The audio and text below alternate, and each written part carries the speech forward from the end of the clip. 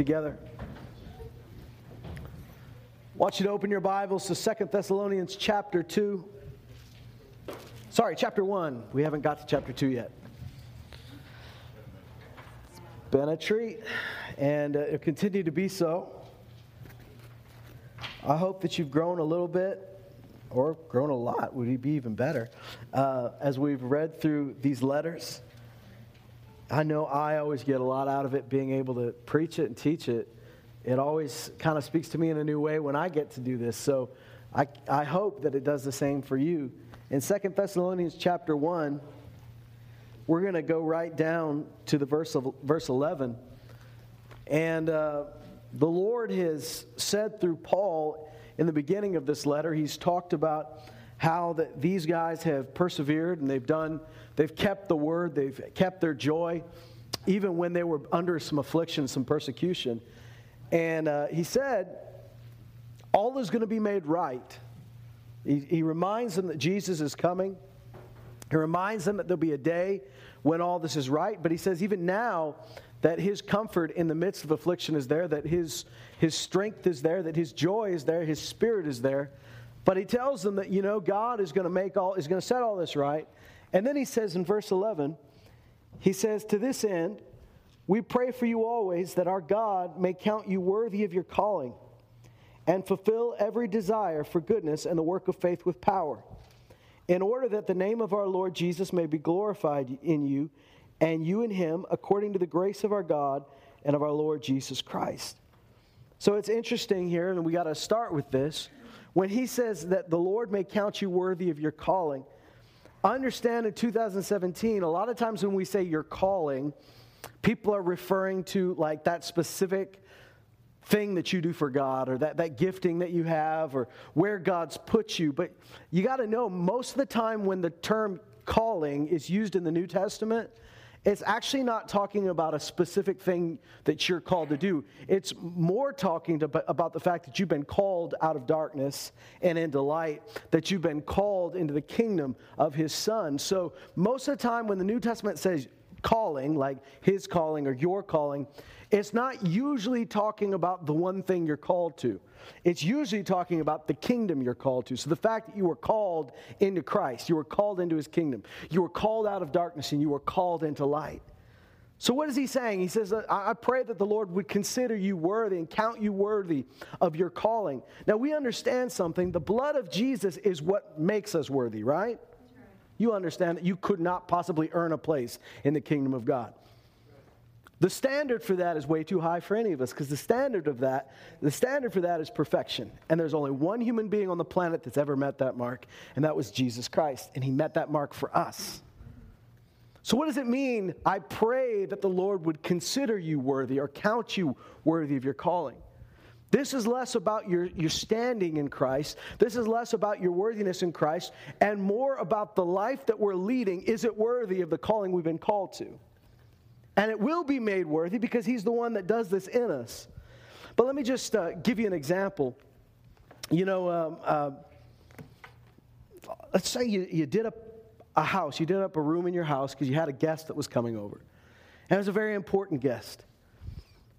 And your room is gross, the paint is old, and stuff's dinged up, and the furniture is not quite right, and the bedspreads and all that need replacing. So you go into the room, and you repaint everything, and you rearrange the furniture, and you get new bedspreads, you get new everything, and it looks good. You've done a good job in this room. It looks like something that really fits, that is well suited to the special guest that's coming.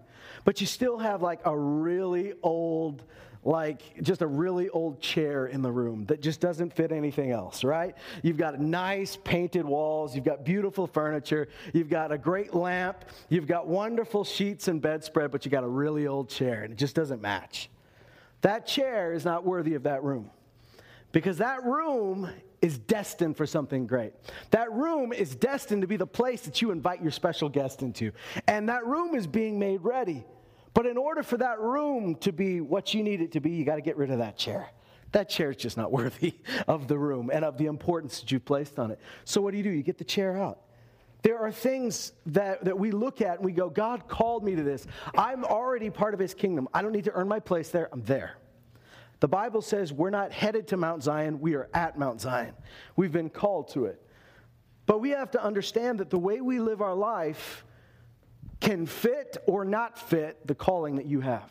It can fit or not fit that fact that I'm a child of God. So Ephesians chapter 4 and 5 talks about who you are, and does the way you speak fit who you are? Because he says you're a saint. Right? Now, can anybody tell me what saint means? Go ahead, be brave. I'm not a tricky preacher. Holy, right. It's a holy one. Does anybody here feel like a saint? Right? Everybody's a little hesitant with saint. Like if I started calling you, saint whatever your name is, you'd be like, oh, no, not me, brother, not me. But the truth is, if we believe who we are in Christ, yes, I'm a saint. Because once again, I'll go back to that point. There's nobody on the planet that's earned the title of saint.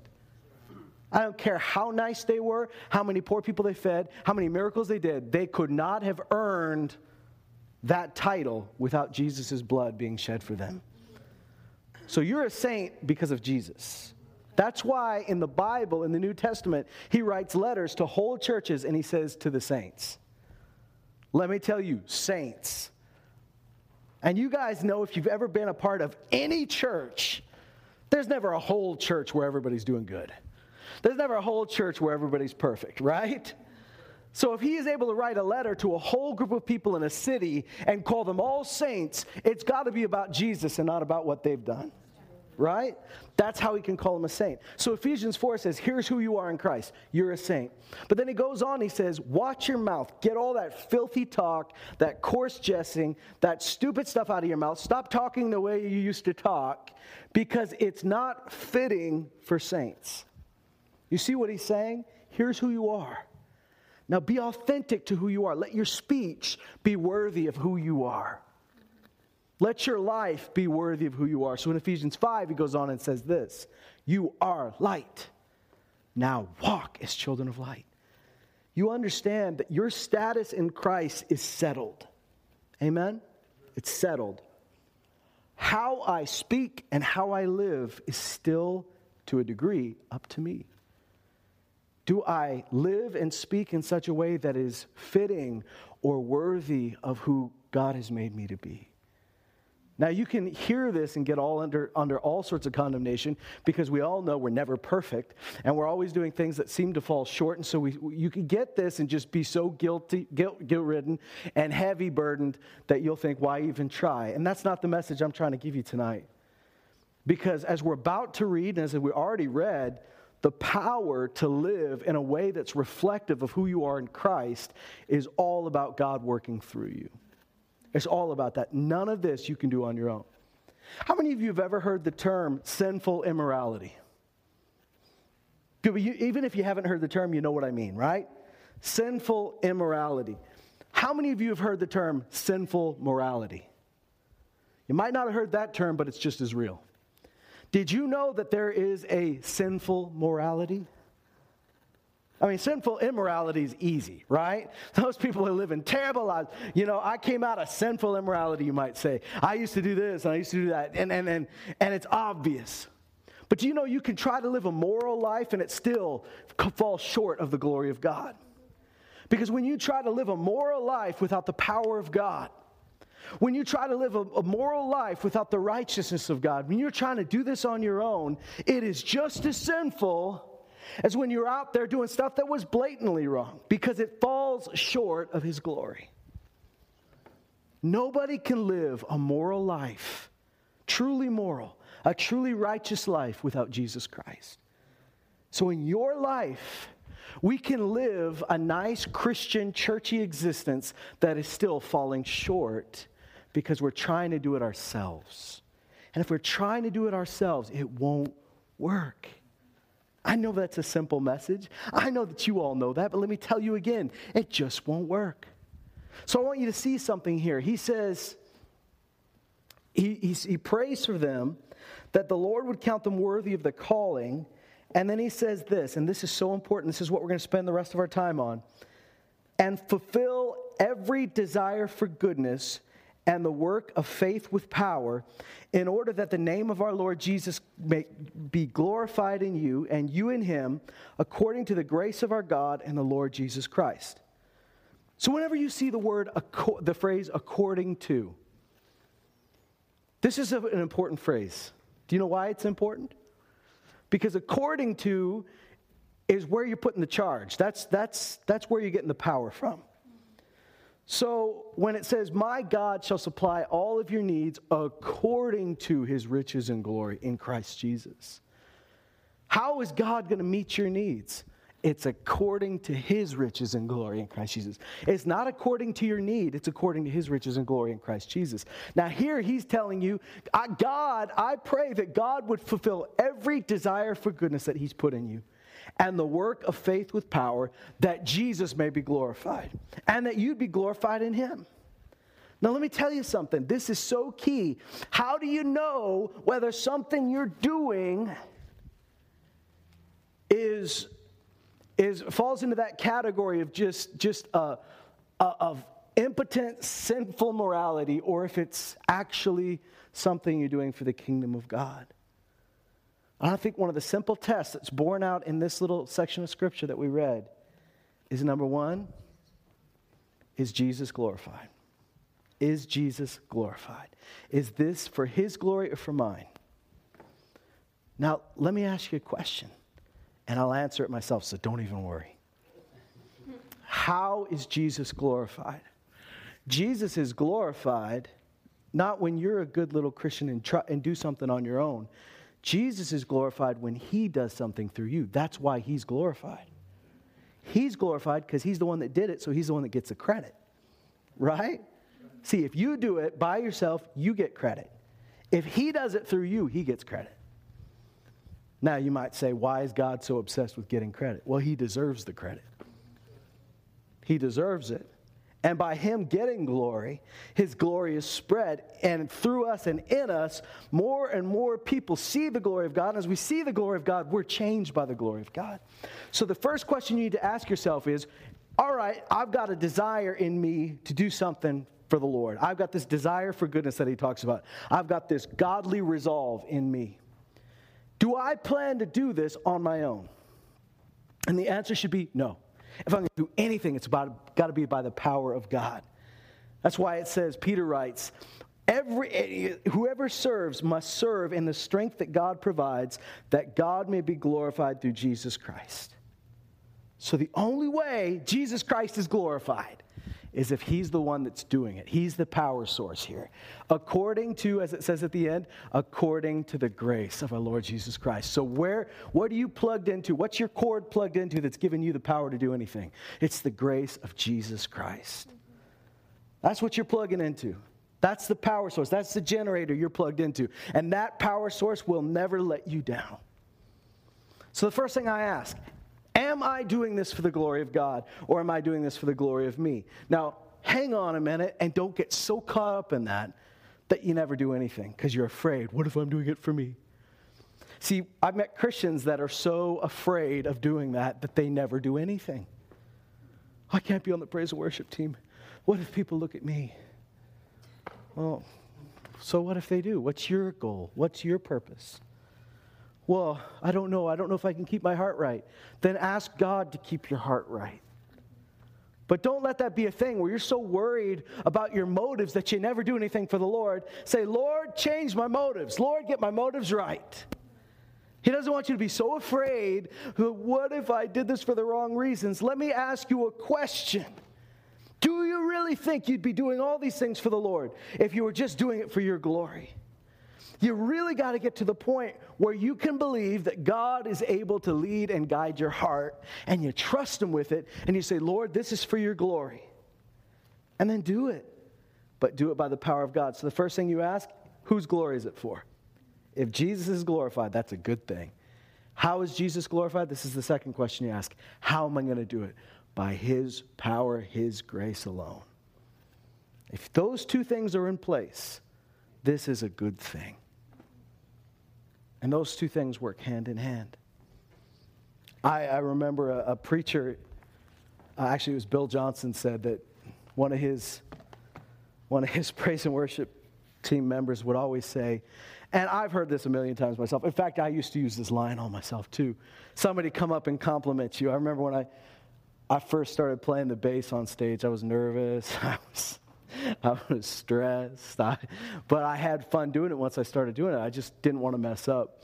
And so, people were encouraging, and they'd be like, you did a really good job today. And you'd say, it wasn't any of me, it was all the Lord. And what I heard Brother Bill say that was so interesting is he said he always had these team members that would always say that. And he said, it's okay to just say thank you, that was by the grace of God. It's okay to say thank you and not just like correct them every time. He said, because honestly, if it was all God, it might have sounded better. God used you. And boy, I find that true. If it was all God, it would have been better than you did. But the Lord did it through you, and he used you. And say thank you. It was by the grace of God. It's Jesus. And you could say it's all Jesus, but don't, you don't have to fight with this false humility. We're like, no, it was none of me. I did nothing. Well, you did something. But give the glory to God because he deserves the glory. Amen. That the name of our Lord Jesus would be glorified in you and you in him.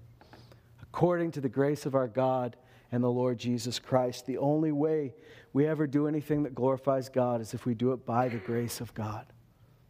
God really likes using people that don't meet the mark and then surpassing the mark with them.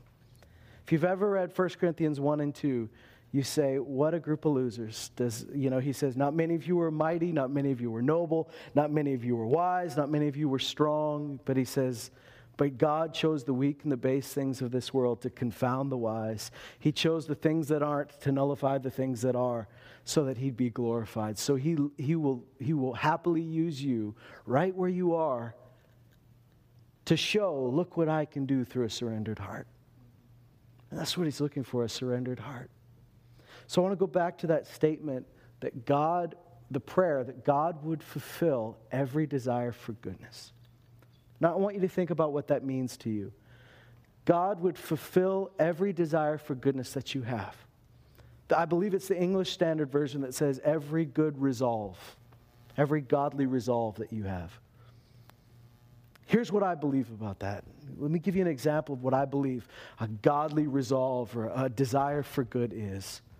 I believe this is one of those things that when you see what God's plan for you is, when you see it in his word, when he begins to reveal it to your spirit, all of these things that you see it and you believe it and you resolve, this is how I'm going to live. So the first time that somebody ever told you, that, hey, you're born again, praise the Lord, but God has a desire for you. God has a command for you that you would go out and preach the gospel to the world. Do you remember that moment in your life where you said, okay, I'm going to do that? Now, maybe some of you, it was like right off the bat. Maybe some of you, it took you 10 years to finally say, okay, Lord, I will. So you made that resolve. I will spread the gospel. I will share the good news. I will be a minister of reconciliation. And more specifically, there are moments in your life where you say, you know what? I'm tired of being afraid. I'm going to tell my coworkers about this. I'm tired of being afraid. I'm going to tell my neighbors. I'm tired of being afraid. I'm bringing this up at Christmas with my family. And so you say, why? Because God said, because Jesus commanded me to do it, so I know he's with me if I do. He said he'd put the words in my mouth, so I'm going to do it. That's the desire. That's that godly resolve. That's that desire for goodness. You have set a desire, a resolve in your heart. I'm going to do this now because it's God's will. But here's where the second part comes in. God would fulfill every desire for goodness and the work of faith with power. So what's the work of faith? Well, the resolve is good. I've had a lot of those moments, and most of them in a church setting like this, times of worship or times where I'm hearing the word or times where I'm opening my Bible at home or I'm in prayer or conversations with other believers. I've had those moments of resolve. I'm going to do that. Now here's where the work of faith comes in, where the rubber meets the road and it's time to do it. That's where the work of faith comes. where you have usually, and even more specifically, the work of faith comes in when you have good reason to do the opposite. Let me give you an example. So the work of faith comes in when you're going to go to work and you have resolved, I'm going to share the gospel with my coworkers, but then you realize this is going to be hard. And my relationship with them might be more difficult after I do this. You ever thought about that? I'm sure you have, because you guys have been alive for long enough to figure it out. This conversation might change their life. They might come to Jesus right there and then and say, thank God you told me, give you a big hug. Or they may totally reject you. One of those results has very nice outcomes, right? One of those results has a very nice, I am so glad I shared that. They're with me here in church. How lovely. Or it might turn out that they totally shut the door on you. Now, who's to know what they're going to do later? Because, the guy that really shared the gospel, preached the gospel to the Apostle Paul when he was an unbeliever, got stoned to death. But God eventually got a hold of the Apostle Paul. Isn't that right? So you don't know what God's going to do with the seed you planted. And it's really not your business. I hope that you get to see it. But it doesn't matter. As long as you are obedient, that's all God requires of you. He's not asking you to save the world. He's just asking you to be obedient, right? He does the saving. The Holy Spirit does the drawing. Your job is to speak the gospel, be a minister of reconciliation. So you go there and you realize, I have resolved that today is the last day I go with these people not knowing the truth. But I might make things more difficult for myself at work if I don't, if I do this. But I'm going to do it anyways. That's the work of faith, where you begin to act on your faith. And here's what he says, that God would fulfill the desire for goodness and the work of faith with power. Because here's the good news. What's the work of faith? When Peter's in the boat and he calls out to Jesus, and he has this desire. I know we used this example a couple weeks ago, but he has this desire to know this is the Lord and to go out to the Lord. So he says, Lord, if it's you, call me out and let me come to you on the water. That's his desire, right? His resolve is if Jesus says, it's me, come on. His resolve is, then I'm going to do it. He's made up his mind. If Jesus says, come, I'm going to come, and I'm going to step out of the boat, and I'm going to walk on the water to him. He's made up his mind. He's set his heart. But then there's that wonderful moment where Jesus doesn't say, Peter, that's a dumb idea. Stay in the boat. But Jesus says, okay, it's me. Come on. Now, he's already got that godly desire, that godly resolve. But stepping out of the boat is a whole new ball game, isn't it? Good for him. He's the only guy in the boat that had that resolve. Nobody else said it. It was just Peter. I completely believe, I can't guarantee anything, but I completely believe that if the other 11 had said, us too, Lord, and he said, come, they'd all get to walk on the water. Peter's the only one that thought about it and said, yeah, I want to do this. So he's got a desire. And you know what? Jesus is going to be glorified when Peter walks on the water. He has that desire, and then there's a moment where he's got to act on his faith. Right? So he steps out of the boat. You guys probably see it the way I see it here. I don't think there was any power involved in him putting his leg over the edge. I don't think God lifted his leg and put it over the edge. I don't think God grabbed him by the shirt and catapulted him over. I think that was him obeying in the faith that he had, just saying, I'm going to do it no matter what. But I guarantee there was power when his foot hit the water. He had to put some effort into his will, but God really did all the work once that man's foot hit the water. This is what it's like for you. You have that moment where you say, Lord, if it's is what you're asking of me, I'll do it. You just say the word, and he does. Desire for goodness, a godly resolve. But then comes the moment. It's here now. You've talked about it, but it's here now.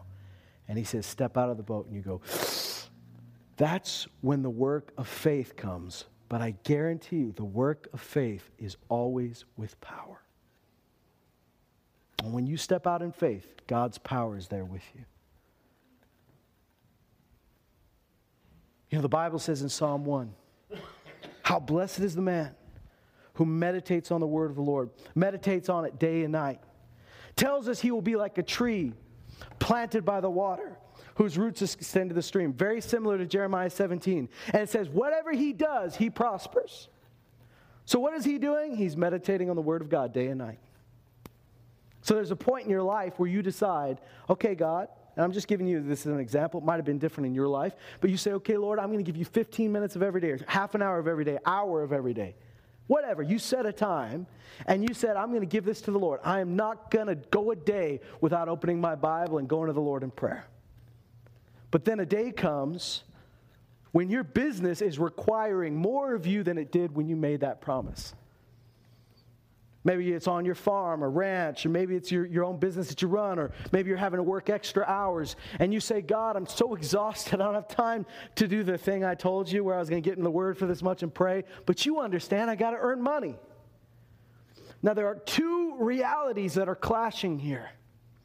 See, the Word says if you'd meditate on His Word day and night, whatever you do would prosper. Right? But your flesh is saying, if I meditate on His Word as much as I say, I won't get as much work done, and I won't prosper as much because I need to get more work done. So your flesh is saying, get more work done, and your spirit is saying, trust God. The question is, are you walking by faith, or are you walking by sight? Because if you're walking by faith, you believe if I would get into the Word. In fact, forget this. You're saying if my prosperity, my doing well in my job depends on me getting into the Word. So I'm going to get into the Word. Now, the same thing happens with tithing, right? When you may have made up your mind, I'm going to tithe like the Word says, when things were rolling in like gravy. And it was the easiest decision in the world to make because you had lots of extra lying around. But then things tightened up. You had another kid, or job scaled back. You didn't have the same hours. The economy went down. And now it's a little tougher. Now is the question of, is your faith still engaged? Is this still a work of faith? Because that's the moment when you really know where faith is there. Because in the natural, you say, I can't afford to give up 10% or more. But your spirit says, your faith says, I can't afford not to. Don't you think those farmers back in the Old Testament, when God said, give me 1 out of 7 of all your days, don't you think there were times where they said, Lord, you have to make an exception. I got to get this done. If I take a whole day off, 1 day off a week, I'll never get all this done. He says, just prove me in this. Just trust me in this. Don't you think I can do more with the 6 days if you give me the 7? Give me the 7th, and I'll do more with your 6 days. Give me the tithe, I'll give you more. Give me the 10%, I'll do more with the 90 that you have. That's a work of faith. Because you already resolved in your heart back there that you're going to do it. But the work of faith is when you feel like not doing it, and you still decide, I'm going to obey the Lord. And that's where the work of faith with power comes in. You read in the Bible that it says, lay hands on the sick and they will recover. And it becomes alive to you and you go, man, Jesus said believers will lay hands on the sick and they will recover. He didn't say preachers will. He didn't say pastors will. He didn't say evangelists will. He said believers will lay hands on the sick. And I'm a believer, so I'm going to do that. Lord, give me an opportunity. The first person you give me and you put across my path that needs healing, I'm going to lay hands on them. I'm going to pray for them. And I believe they're going to be healed. That's the godly resolve. That's the desire for goodness. God put that desire in you. And you guys all know it. You know what it's like when God puts it in. I know what it's like. I know it's God because I've experienced it on Sunday, and on Monday I'm already trying to talk myself out of it. Right? I'll say, God, I'll do that. Totally, God, I'm going to do that. Yes, Lord. Because I'm in a moment where I am so open to the Spirit of God that it's very easy to hear His voice. You know those moments where we're in like praise and worship, and your hands are up, and the Lord is speaking to you. You're at the altar. The Lord is speaking. You're hearing the word preached. The Lord is speaking. You're at home spending time in the presence of God. The Lord is speaking to you. And in those moments you go, okay, Lord, that's big, but I'll do it. And the next day you just kind of thinking, and you go, what did I say? Oh, oh man. I mean, it's almost like the opposite of a hangover, because instead, you've had a good experience and now, so, you're like, this spiritual hangover, you're like, oh no, I did some crazy things last night. I said some crazy things to Jesus. But you didn't. You were open to him. So you were finally listening to his voice more than you normally do. God put a desire in your heart, and one of the ways you know it's him is, number one, it lined up with his word. Number two, you never would have thought of that on your own. You never would have said that. How many of you, when you were unbelievers, just had an urge to go up and stick your hands on sick people? How many of you, when you were unbelievers, just felt like giving 10% of your money away? How many of you, when you're unbelievers, felt like pushing your religion on people? Well, we don't have religion. We have a relationship with Jesus Christ. But how many of you would have gone up to strangers and tried to convince them of something? I know there's a few of you, but most of us, that's not the case. So God put it there. He was fulfilling a desire. He put a desire there. Philippians 2 says this: work out your salvation with fear and trembling, knowing that it is God, for it is God at work in you, both to will and to do his good pleasure, or to work his good pleasure. So let me tell you that. God is the one that's working in you for you to have the will to do what pleases him. There are desires that God put in you that you didn't come up with, that nobody forced on you, but God put it in you. That's God fulfilling that, putting that desire for goodness, that godly resolve in you. And if he put it there, he'll fulfill it. You got to trust that. If God put this desire in me, God can get it done. That he would fulfill every desire for goodness and the work of faith with power. So he's in there to fulfill the desire, and he's in it when you finally act on your faith. His power is there according to his grace. You'll get it done. So I want to, this is, I know this is simple, but follow me, because if we all did this, we wouldn't be able to recognize each other in 5 years. If we all just really said yes in every area to the Lord. But here's what I want you to do. Number one, I want you to look back at the times that God did put a resolve in you. That God put a desire in you and you said yes to the Lord. I want you to look back and say, am I doing that? Because I've looked back and I've said, I remember saying it, but I haven't done anything about that. Look back, and if you haven't done that, if you haven't kept it, say, Lord, I'm remembering. Thank you for reminding me. And yes, Lord, I say yes again. And I know that if Paul could pray it, I can pray it. Lord, I'm asking that you would fulfill this desire for goodness in me, that you would help me to fulfill this resolve. And then ask God this question: what does the work of faith attach to this desire, attach to this resolve? What does the action look like? Because we can sit around in church all day and say, yes, Lord, I'd like to do that. Yes, Lord, I'd like to do that. But it'll mean nothing if we're not going to act on it. Am I right? It would mean nothing. If we just write in our journals all these wonderful things we'd like to do, if we never act on it, that's all it is. It's just a dream. I'm not saying it has to happen right away. Sometimes we force the issue. But if you're being led by God and led by the Spirit, trust that he will fulfill the desire. And there's going to be a moment where there is a work of faith, an act of faith, where you're going to have to put some feet to your words. And in that moment, he's going to fulfill that desire for goodness, and he's going to fulfill the work of faith with power. And the result is that he will be glorified. I want you to know this. I want you to get this so deep inside of you. Don't let the enemy lie to you and say, oh, you just want to do that so everybody looks at you. You want to do that so everybody thinks you're the greatest. If there's any trace of that in your heart, just ask the Lord to take that away. But don't let it stop you from doing what God called you to do. Because ultimately, God's going to get glory when you start allowing him to use you, despite your flaws. In fact, sometimes Paul said it very clearly. He said, I'll glory in my weaknesses because in those times, in those areas I'm weak, the power of God is made perfect in me. Like, God's power is perfected in the areas where I'm really not good at that. I really don't have it. I'm really not equipped. Those areas that I'm weak, He's proven to be strong. Right? So don't be afraid of your weaknesses. Now, when I say weaknesses, I'm not talking about living in sin. I'm not talking about rebellion against God, but I'm talking about just acknowledging, hey, maybe I'm not fully cut out for this. In my own strength, I couldn't get it done. But maybe that's why God wants to do it through me. So His power could be shown.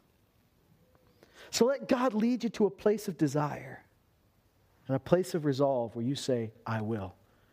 This is where godly relationships are so key. Whether it's your spouse, if you've got a spouse that believes like you believe, or a friend, or somebody in your life that's going to encourage you. I'm not talking about the negative Nancys, the Debbie Downers, all those folks that, both of those are female. There's got to be a guy named to that. A what? Negative Ned, maybe? Not the same ring. Douglas Downer? Okay. Anyways, I'm not talking about those that just discourage every time you say something. Although, a friend that's willing to tell you the truth is a good thing. See, if all you have is yes people in your life, that's a problem too. If you've ever seen the auditions in American Idol, you know those friends that told you you could sing when you can't sing are not friends at all. And it's their fault you're on TV humiliating yourself. So there's a balance. There's good godly counsel where somebody will say, can I just be honest with you? I encourage you. I believe that's God. But here's a thought. And they might give you some constructive criticism. And when I say criticism, automatically think that's a bad word. But constructive means building you up. If they're going to say, here's what I see, and I think if you can work on this, then that'll be great. Or maybe you're just seeing it from one angle, but I believe God's given me another angle. And I'm not talking about a discourager. I'm talking about an encourager who can be honest. But if you can open your heart to somebody and say, this is the desire God put in my heart. Here's what's wonderful about that. Number one, they will remind you and hold you to it. Because I've had these moments where I said, yes, Lord. And you know what? If I don't tell anybody, it's very easy for me to let that go away. Telling someone makes it real to you in a different way. Writing it down makes it real, but telling someone makes it really real. Because now it's out there. And I encourage you, if you're on the other side of somebody opening their heart, be aware that they're opening their heart. Be careful with your words. Don't respond without the grace of God. Because in that moment, there's a vulnerability. There's an openness. This may be something that is really hard for them to imagine. And it's important that we do, here's what the scripture says, you have trained my ears to be the ears of a disciple, that I might sustain, and you've awoken my ears. You've taught me how to hear you so that I could sustain the weary one with a word. So God wants us to hear before we talk. And it's important that when someone opens their heart and says, I know this is crazy, but this is what the Lord put on my heart, that you don't react out of your own unbelief right away. You don't react out of your own earthly wisdom right away, but you give it a beat and let God speak. And if you don't know what God says about it, say, all right, that's awesome. I'm going to be praying with you about that. Because you can kill that thing so early by your discouraging words. But you can cause it to grow by your encouragement and by your prayer. So number one thing, write it down, find somebody to talk to about it, and just say, this is what's on my heart. It's not fully formed. It may need tweaking. I don't know, but I need to let you know. I need to be accountable to somebody. So many times we talk about accountability. It's like, don't let me look at porn. I need an accountability partner. Like, don't let me do this. Don't let me do that. I use that example because almost always with men, that's the thing. Like, don't let me look at something I shouldn't look at. We use accountability for don't let me sin. But you know what? We need accountability when it comes to doing the things that God put on our heart to do. It's more than just keep me from doing something bad. You need accountability so someone could say, I heard you. I was there when the Lord spoke that to you. Don't let that die. Do you want an example of that? Kim does, so you're all going to get it. An example of that is when Paul wrote to Timothy, right? He reminds him several times. He says, don't forget, we talked about this, don't neglect the gift that's in you, that was on you through the laying on of hands and the prophetic utterance by the presbytery. He says, don't forget what I've prophesied over you. Don't forget what has been spoken over you. Kindle it afresh. You know what's so cool about that? Somebody else was listening to what God said to Timothy. You ever paid attention when someone's being prophesied over? Because you should. Because you know what? There may be a point where they need someone to remind them. Timothy needed it. He needed someone to say, I know what the Lord said to you. I was there. I heard it. So don't you forget it. So tell someone. Write it down. Secondly, you need to at some point ask yourself, what does the action look like and when should the action come? Maybe it's not right away. But even if it's not right away, I guarantee there are little actions that lead up to the big action. Start working on it. Ask God to show you the next step. Because, guys, as they say, a goal without a deadline is just a dream. And I'm not saying set deadlines for God, because if Abraham had done that, he would have been done a long time ago. You know, sometimes it's a long way off. But ask the Lord to show you what action looks like. And then when it comes time, don't be afraid. Don't be cowardly. Don't be intimidated. But say, Lord, I'm engaging my will to act. And I trust that you are engaging your grace, your power to get it done. Your will is important to God. God's not going to do it.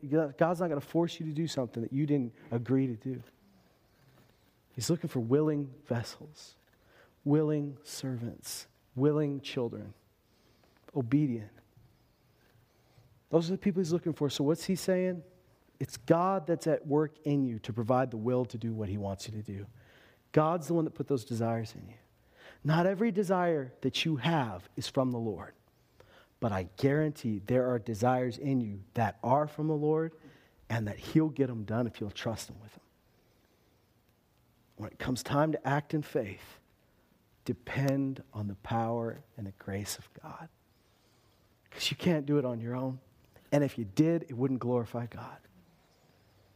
So just trust. Step out in faith. And I want you to know, I pray these prayers for you. If you're part of this church and I'm your pastor, this is something I'm praying for you. And we should pray it for one another. God, I pray that you would fulfill every desire for goodness, every godly resolve you've put in them. You would fulfill that. Notice that he's not saying you fulfill it. He says God will fulfill it. If you'll give it to God, he'll get it done. And the work of faith with power. Because when we act in faith, God's power is involved. That's when stuff gets awesome. That's when stuff gets amazing. That's when God uses little old us to change the city and change the world. So when we step out in faith, I just challenge you right now to not be neglectful of what God put inside you, but be aware, wake up, have your eyes open, have your ears open, pay attention. Don't sleepwalk through the rest of your life, but wake up to what God's put on your heart to do. Don't panic if it's not happening right away. Are you engaging with it? Are you praying through it? Are you praying over it? Are you going back from time to time and say, Lord, I'm here. I'm still ready. Is it time? And are you acting on what you know already? Because when we make that godly resolve, he's going to be there to get it done, if we can trust him with it. So would you stand and we'll pray together?